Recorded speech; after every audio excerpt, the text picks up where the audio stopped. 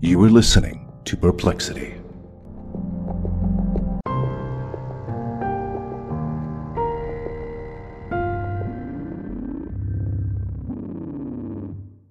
Hello, everybody. Welcome back to another episode of Perplexity, a mystery podcast. I am your host, Kadra, and I'm super excited to be bringing you guys this terrifying story today.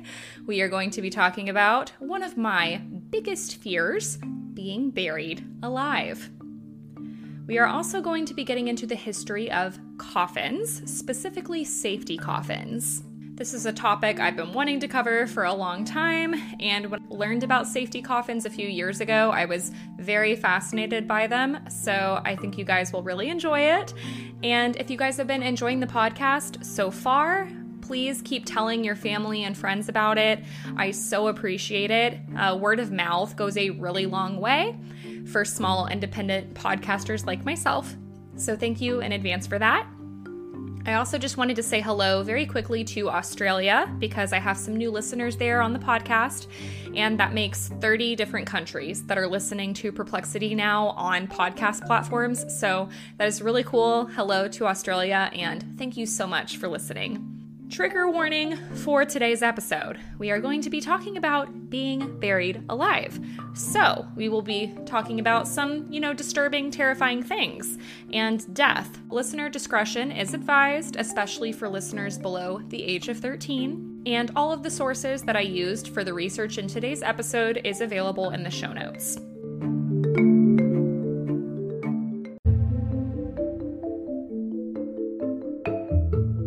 From the time that I was 12 years old, I have been fascinated and terrified by being buried alive. And this is because of CSI Las Vegas. And I have my parents to thank for this, and they listen to this podcast. So hello, Mom and Dad, and thank you so much for traumatizing me. So growing up, I was a big true crime girly. We were a true crime house. We loved watching CSI Las Vegas. We watched a lot of Investigation Discovery, especially my mom.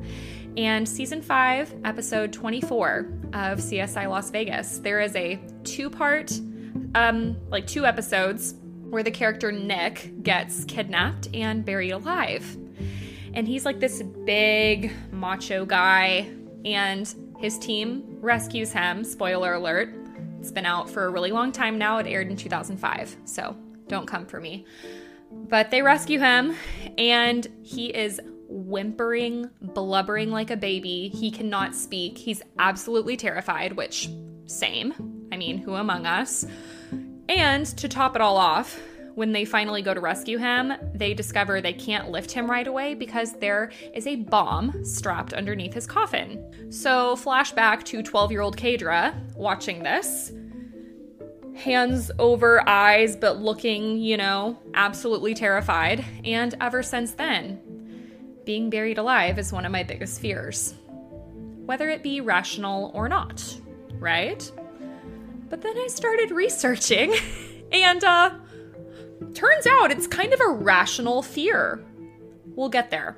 All of this to say, the idea of being trapped underground in a small, confined space, slowly dying by losing oxygen, is terrifying. For people who have claustrophobia, this is probably one of the worst ways you could die. And yet, people have been doing this recently for thrills, shits and giggles, entertainment. There are several big YouTubers who have spent several days, even up to 10 days, being buried alive. And they get millions of views on YouTube. Mr. Beast, one of the biggest YouTubers, he has 177 million subscribers. He was buried alive for, I think it was 50 hours. Yes, 50 hours. And Phidias, another big YouTuber with 2 million subscribers, spent 10 days underground. It's pretty crazy. Now, keep in mind, they are being constantly monitored, and they do have supplies such as food, water, and bottles to pee in. But that's still very insane, and I don't know how people can subject themselves to this voluntarily. But all of this to say, these people did do this on their own volition, they were being constantly monitored, and they were fine. So, what about those people who were presumed dead, buried, then woke up in a coffin, trapped and alone, only to be slowly suffocating to death, and then dragged into the afterlife? What about those poor people? So the first case of someone being buried alive, allegedly, because there are some myths around this, can be traced back all the way to the 14th century. And who's to say it didn't happen before then? I mean, we didn't document a lot of things for a really long time, you know? This poor man was a scholastic philosopher named John Duns Scotus, and he died in 1308, or at least they thought he died. Whoops. He was buried, but later there were doubts about him being truly dead. So his body was exhumed, and it's said when they exhumed him, his body was found laying outside of the coffin, and he had very bloodied hands. For many years, Duns Scotus's tomb had a plaque with a Latin inscription on it that read, quote, "Mark this man's demise, O traveler, for here lies John Scott. Once interred but twice dead, we are now wiser and still alive, who then so erred. The grammarian and metaphysician, Johannes Duns Scotus, died in Cologne in 1308. When the vault his corpse resided in was opened later, he was found lying outside the coffin." End quote. Now, this story is considered a myth, but nevertheless, I find it quite fascinating. So what about those stories that can be backed up by locals and historical records? We will talk about those in just a little bit. First, let's talk about the legality of death. So today, legal death is the recognition under the law of a particular jurisdiction that a person is no longer alive. This is usually declared by a doctor, but it can also be declared by a court and the identification of a corpse. There are two categories of legal death, such as irreversible cessation of heartbeat or heart failure, and irreversible cessation of functions of the brain or brain death. In the United States, we also have the Uniform Determination of Death Act, but there are states that don't recognize irreversible damage to the brain or brain death as being part of legal death. Among these states are Arizona, Illinois, Iowa, Louisiana, North Carolina, and shout out, Texas. So I thought that was pretty interesting. But in some cases, even today, a person can be declared dead without any remains or a doctor's declaration. People who follow true crime should know this. When someone is known to be in mortal peril, like when people are kidnapped or go missing for years, or if they've been missing for so long and there's no evidence that they're alive, they can be legally declared dead. For example, the people who went missing from the Malaysian air flight, they were declared dead and they were never found. Additionally, what is done to a body after death and what is believed to happen to the spirit, of course, varies from culture to culture. For example, in Jewish culture, autopsy and embalming are actually forbidden under ordinary circumstances, and open caskets are not permitted. Funerals are also held as soon as possible after death. In many Native American tribes, preparing the body of the deceased person for burial is often handled by their family. And in Muslim faith, embalming and cremation are not permitted, and autopsy is only done for legal or medical reasons. Burial also takes place as soon as possible. So keep all of this in mind as we get into some different stories.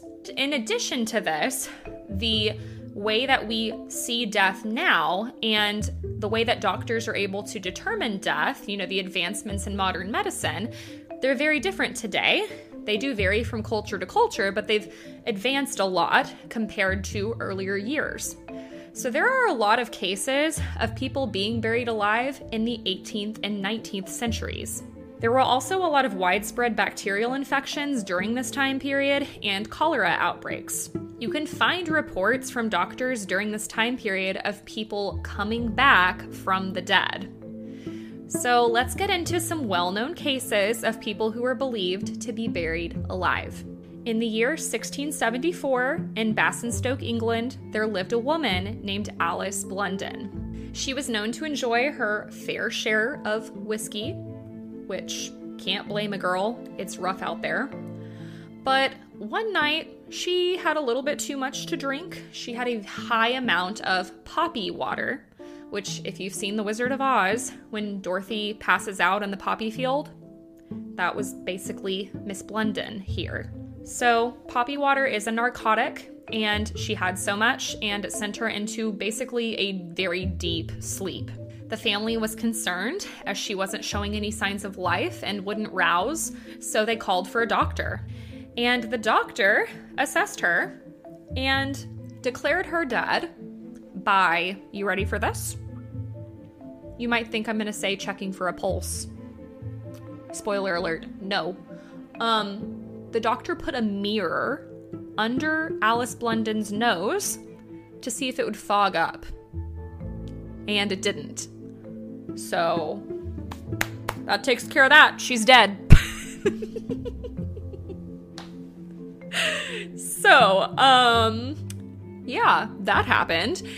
And Alice's husband was away on business when all of this occurred.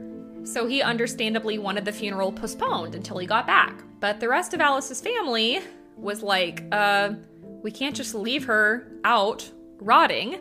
And also, we didn't have freezers and morgues during this time period. It's hot. So they wanted to get her in the ground as soon as possible. So that is exactly what they did. They buried her quickly, and Alice was also a larger woman. They had to put her in a coffin in quite a haste, and they didn't have a coffin that fit her properly.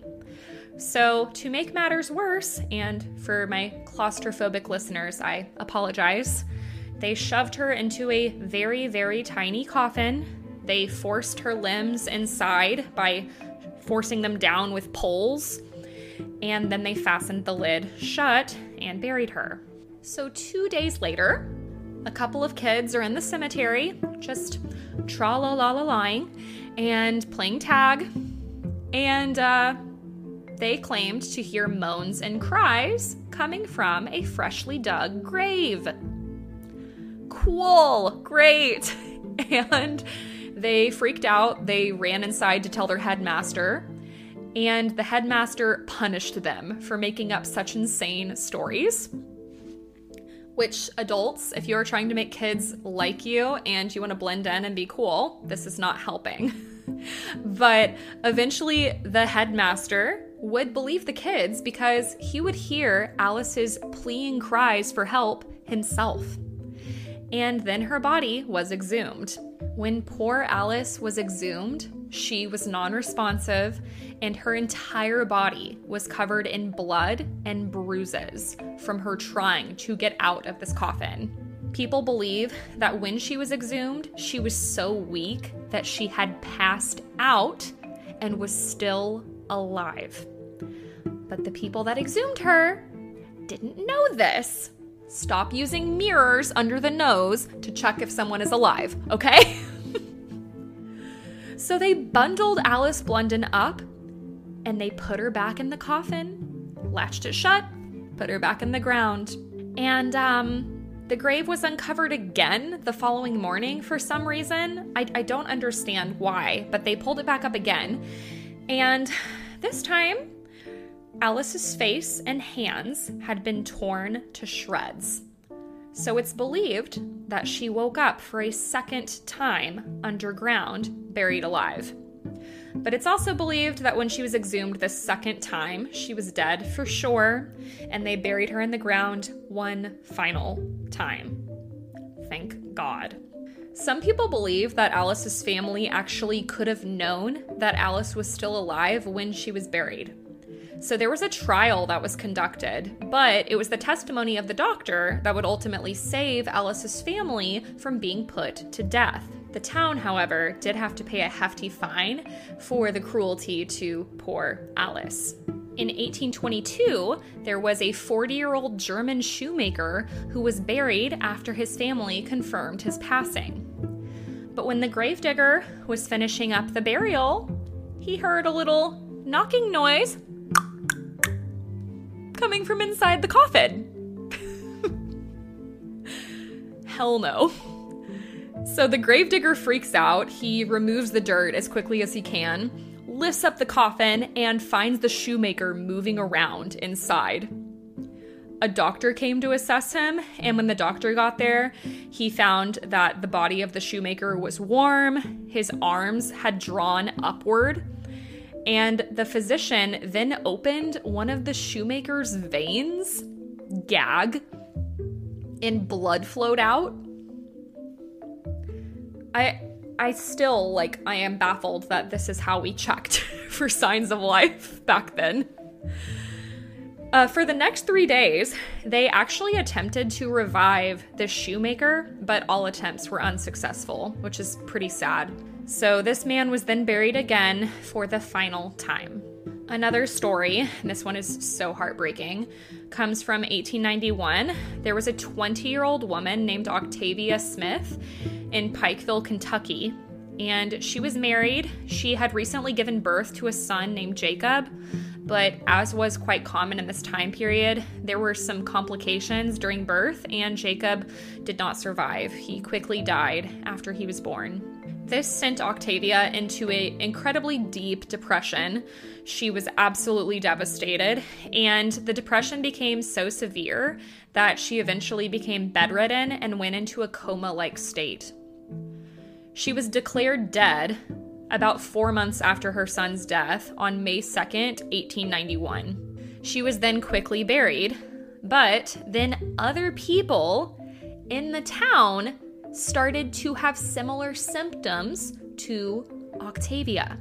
They were suddenly dropping into very deep sleeps for no reason at all, and then a few days later, they would wake up. So, it turns out that this was because a lot of people in the town were being bit by tsetse flies. So, Octavia's husband James gets word of this, and he freaks out. He's like, oh my God, did I just bury the love of my life alive? What if she was bitten by a tsetse fly and she wasn't dead? So he freaks out. He has the body exhumed as quickly as he can, but by then it would be too late. When they exhumed Octavia's body, the lining of the coffin had been torn to shreds.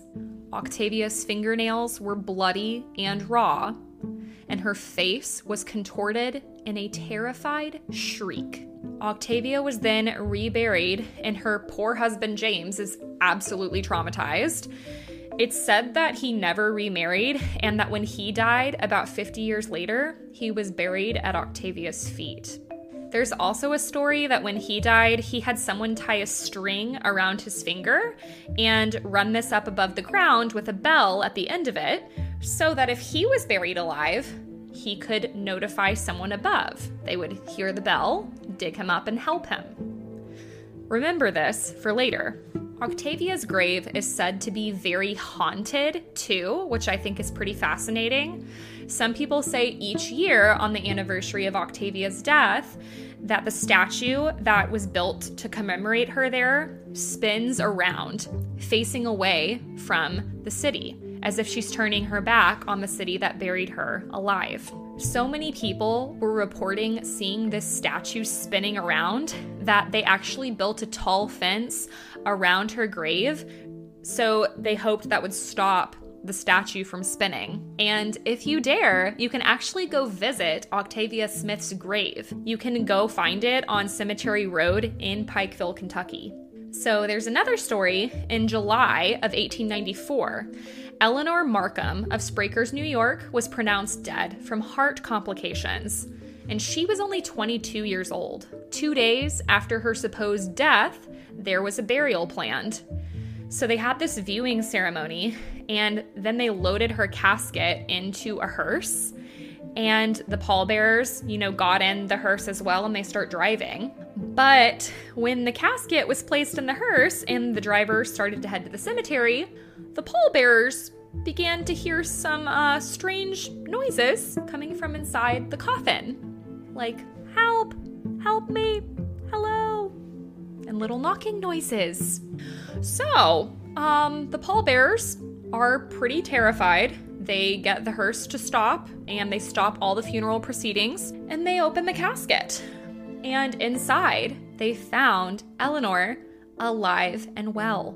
Her face was pale, and her eyes were stained with tears, and she shouts to them, "You're burying me alive!" Like, can you imagine? So when Eleanor recovers from all of this, it's said that she told them she felt like she was paralyzed. So she was like taking all of her strength to move. And she said she used like the last bit of her strength to get help and knock on the coffin. It's like the worst case of sleep paralysis you've ever heard. In 1915, there was a 30-year-old woman, which I feel like this is all happening to like young women. Just crazy. This woman was named Essie Dunbar, and she was from South Carolina. She had a really bad seizure, and she was assumed dead. She was quickly buried and placed in a coffin, scheduled for burial the next day. Her sister, who lived out of town, wanted to be present for the burial, so she asked that they wait for her before they would bury the body. But it ended up taking Essie Dunbar's sister longer than expected to get there. They started the burial without her. And when the sister arrived, they were putting the last bit of dirt on top of Essie Dunbar's grave. But this did not sit right with Essie's sister.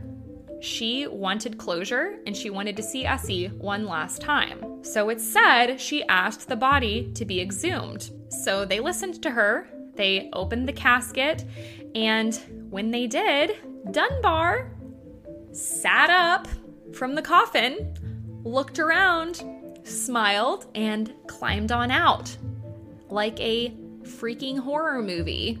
Essie Dunbar then went on to live for another 47 years. One of the most remarkable premature burials of the 20th century is the case of 19-year-old Angelo Hayes. So if you ever Google being buried alive, you will probably run across this story. In 1937, Angelo had a really bad motorcycle accident. He was riding his motorcycle and slammed headfirst into a brick wall, having severe head trauma. He was completely disfigured, and when the medical professionals assessed him, he had no pulse, so he was declared dead. 3 days later, he was buried. But because of a local insurance investigation, after the funeral, they actually exhumed his body 2 days later. So keep in mind, 5 days has gone past at this point. The Forensic Institute would then examine Angelo's body, and when they did, he was still warm. He had been in a deep coma-like state, and it's believed he only stayed alive because he had a diminished need for oxygen. So fun fact, if you are ever buried alive, one of the biggest pieces of advice that you'll see online is to try to keep your breathing as calm as possible, which, sorry, no, not happening, but that's what they say to do. They say to stay as calm as possible, breathe as slowly as you can, and conserve your oxygen. So a lot of people believe this is the only way that Angelo survived. So yes, he did. He survived. He actually ended up needing some surgeries after all of this, but he went through rehabilitation and he went on to live a pretty full life. He was from France, so he also became like a big celebrity in France. And in the 1970s, he even went on tour showing around his safety coffin that he had invented, which included thick upholstery, I guess for comfort. There was even a food locker inside, a toilet, and a library. So now we are going to transition into kind of part 2 of this story, the history of the safety coffin. In the 18th century, taphophobia, or the fear of being buried alive, spread all throughout the United States and Europe because of these insane stories like the ones I just told you. Even George Washington was quoted saying, "Have me decently buried, but do not let my body be put into a vault in less than 2 days after I am dead." So with taphophobia being on the rise, the safety coffin was born. And a safety coffin, generally speaking, because there's a lot of different patents, is a mechanism used to prevent premature burial or to allow the occupant to alert people above ground for help. The first safety coffin is said to have been made in 1791 in Manchester by a man named Robert Robinson. When he died, he was later buried in a mausoleum, and there was a door on the outside of his coffin that could be opened. And when you would open this outer door, there was a pane of glass so you could peer inside. So Robert Robinson asked his family to check on him periodically by peering through the glass, which sounds traumatizing and horrifying and disgusting. Why would you want to see a rotting corpse at all? Especially your loved one. So in 1792, Duke Nan of Brunswick's coffin also had several safety features added to it, including a window, a breathing tube, and a lock on the coffin with the keys placed in his pocket. So by the time we're in the second half of the 19th century, these safety coffins are becoming more and more popular. In Germany specifically, there were 30 different patents that came out with these different coffins. You can even find versions of safety coffins on the market today, which if I find some on the internet, I'll be sure to put the pictures on Instagram and put them in the YouTube video. Some ways that you could signal for help in these safety coffins included ropes that would ring a bell, which sounds exactly like Octavia Smith's husband, James. When he died, he had a bell attached to a rope from his coffin. Sometimes the ropes would even be attached to a church bell so that this loud-ass church bell would ring, and I guess the whole town would hear you and you could get help. There were even ones with ropes and I guess pulley systems, so when you'd pull it, these little flags would come up and wave. I feel like this had to have been a white flag, just for symbolism. And perhaps the craziest of all, you could even have pyrotechnics involved in your safety coffin to alert someone.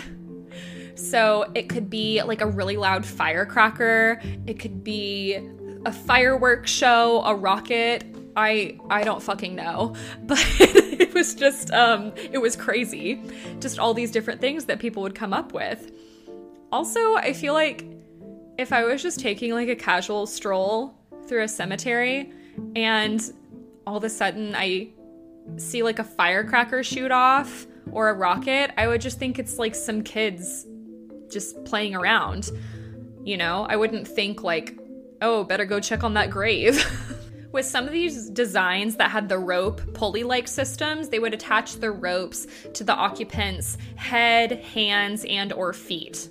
When the bell was rung, the cemetery watchman with some of these patents could also insert a tube into the coffin and pump air into it so that this person would have oxygen until they could be dug up. There were even some safety coffins that had supplies inside of the coffin, such as shovels, ladders, and food and water. You could even have a tube placed into your safety coffin that could be used for breathing, but also to deliver food or drink to the occupant. But a lot of these patents did not include a breathing tube, which would kind of make the entire invention of a safety coffin pointless, because you're going to suffocate if you don't have adequate oxygen. Over time, too, some of these patents had these trumpet-like tubes. That's how they were described online. And they would use these tubes to, pause, sorry, this is disgusting, just warning you really quickly. They would use these tubes and they would have these priests come and smell the outside of the trumpet tube to see if it smelled like decomposing flesh, to basically make sure that it was actually a dead person in there. I guess if they smelled like pee and sweat, then they would know to dig up the body. I don't know. Dr. Adolf Gutsmuth was buried alive several times in the 1800s intentionally because he wanted to demonstrate his safety coffin patent. And in 1822, he stayed in this coffin for several hours. During this time, he enjoyed a meal through the coffin's feeding tube. His meal consisted of soup, beer, and sausages. And I really want to know how the hell this man ate soup lying flat in a coffin out of a tube. It just sounds disgusting. Okay, but safety coffins. Like, this all sounds great in an ideal world, right? Someone gets buried alive, oopsie daisy. They pull the rope, they wave a flag, shoot a rocket, whatever, and someone knows to help them, and then they get rescued. Here's the problem, though. As I mentioned earlier, a lot of these patents had pulley systems where the ropes were tied around the person's head, hands, or feet. When bodies decompose, they don't just, stay motionless.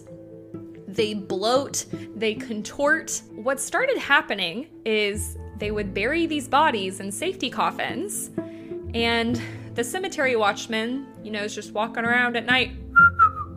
Sorry, I can't really whistle very good. And they start to hear all these bells going off, and they're like, oh my God, we just buried 20 people alive. And then they would exhume these people, and their poor loved ones are like, oh my God, freaking out, thinking they're alive, and there would just be a dead body in there, decomposing. Which, again, seeing a decomposing body of your loved one is also very traumatizing. So, these are a good idea in theory, but they never really took off. In 1995, so much more recent, Fabrizio Casali invented a safety coffin that had an emergency alarm, a two-way microphone, a torch, I don't know, an oxygen tank, heartbeat sensor, and a heart stimulator. And like I said, you can still find versions of this on the market today. So several of these designs that I described were later built and sold, but there has never been any indication that a safety coffin has ever rescued someone from being buried alive, unfortunately. Now, medicine today has significantly improved, as we know, so the chances of being buried alive are much more slim. But it is still possible, okay? Exhibit A. On August 16th, 2023, so very, very recently, the Mirror released an article about a woman in Brazil who was 37 years old. Her name was Rosângela Almeida dos Santos, and this happened in January of 2018. She had been hospitalized after suffering 2 cardiac arrests. She was hospitalized for about a week, and she got a death certificate with the cause of death being septic shock. This woman was known to have suffered fainting spells since she was young, and she took medication for this. Her family held a wake, and they buried her in a concrete tomb in her hometown. It's believed this woman was buried alive and laid in her coffin for 11 days, trying to fight her way out. She was exhumed after locals kept hearing screams and banging sounds coming from inside of her tomb. When her body was later exhumed, she was still warm, and her body was laying in a different position than when she had first been placed in the coffin. Blood was found inside of the coffin as well, and she had sustained injuries to her wrists, hands, and forehead. She also had cotton wool in her ears and nostrils that had come out of place. I don't know what this is for, so if anyone who's educated, mortician, what have you, let me know. The nails around the sides of the coffin lid had also been pushed upward, and there were scratches all over the inside of the coffin. Just absolutely terrifying. So this poor woman was taken to the hospital, but she was declared dead later on, and she was buried again the next day. And this is not the only recent story like this. I found several more stories like this from Ecuador, Mumbai, and Greece. So if you want to read more, you can Google those. Common practices today, such as embalming, have also made the possibility of being buried alive virtually obsolete. But, like I mentioned at the beginning of the episode, depending on cultural background, availability for embalming, and just different belief systems, and honestly, just plain luck. It's still possible to be buried alive. And while these safety coffins have never been proven to save anyone, who knows? Maybe they should update them and do more testing, and maybe they could actually save somebody. I don't know. Anything is possible, but whatever the case, this story is certainly perplexing. And those are some insane stories of people being buried alive and the history of the safety coffin.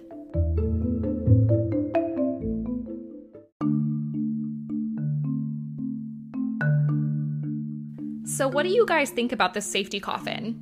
And what is your worst fear? Let me know. You can always leave a 5-star review on whatever podcast platform you're listening on, like Apple or Spotify. You can also take those polls to let me know your thoughts about the episode or reply to the Q&As that I always leave asking what you thought. And if you have a story or a topic request, you can always reach out to me.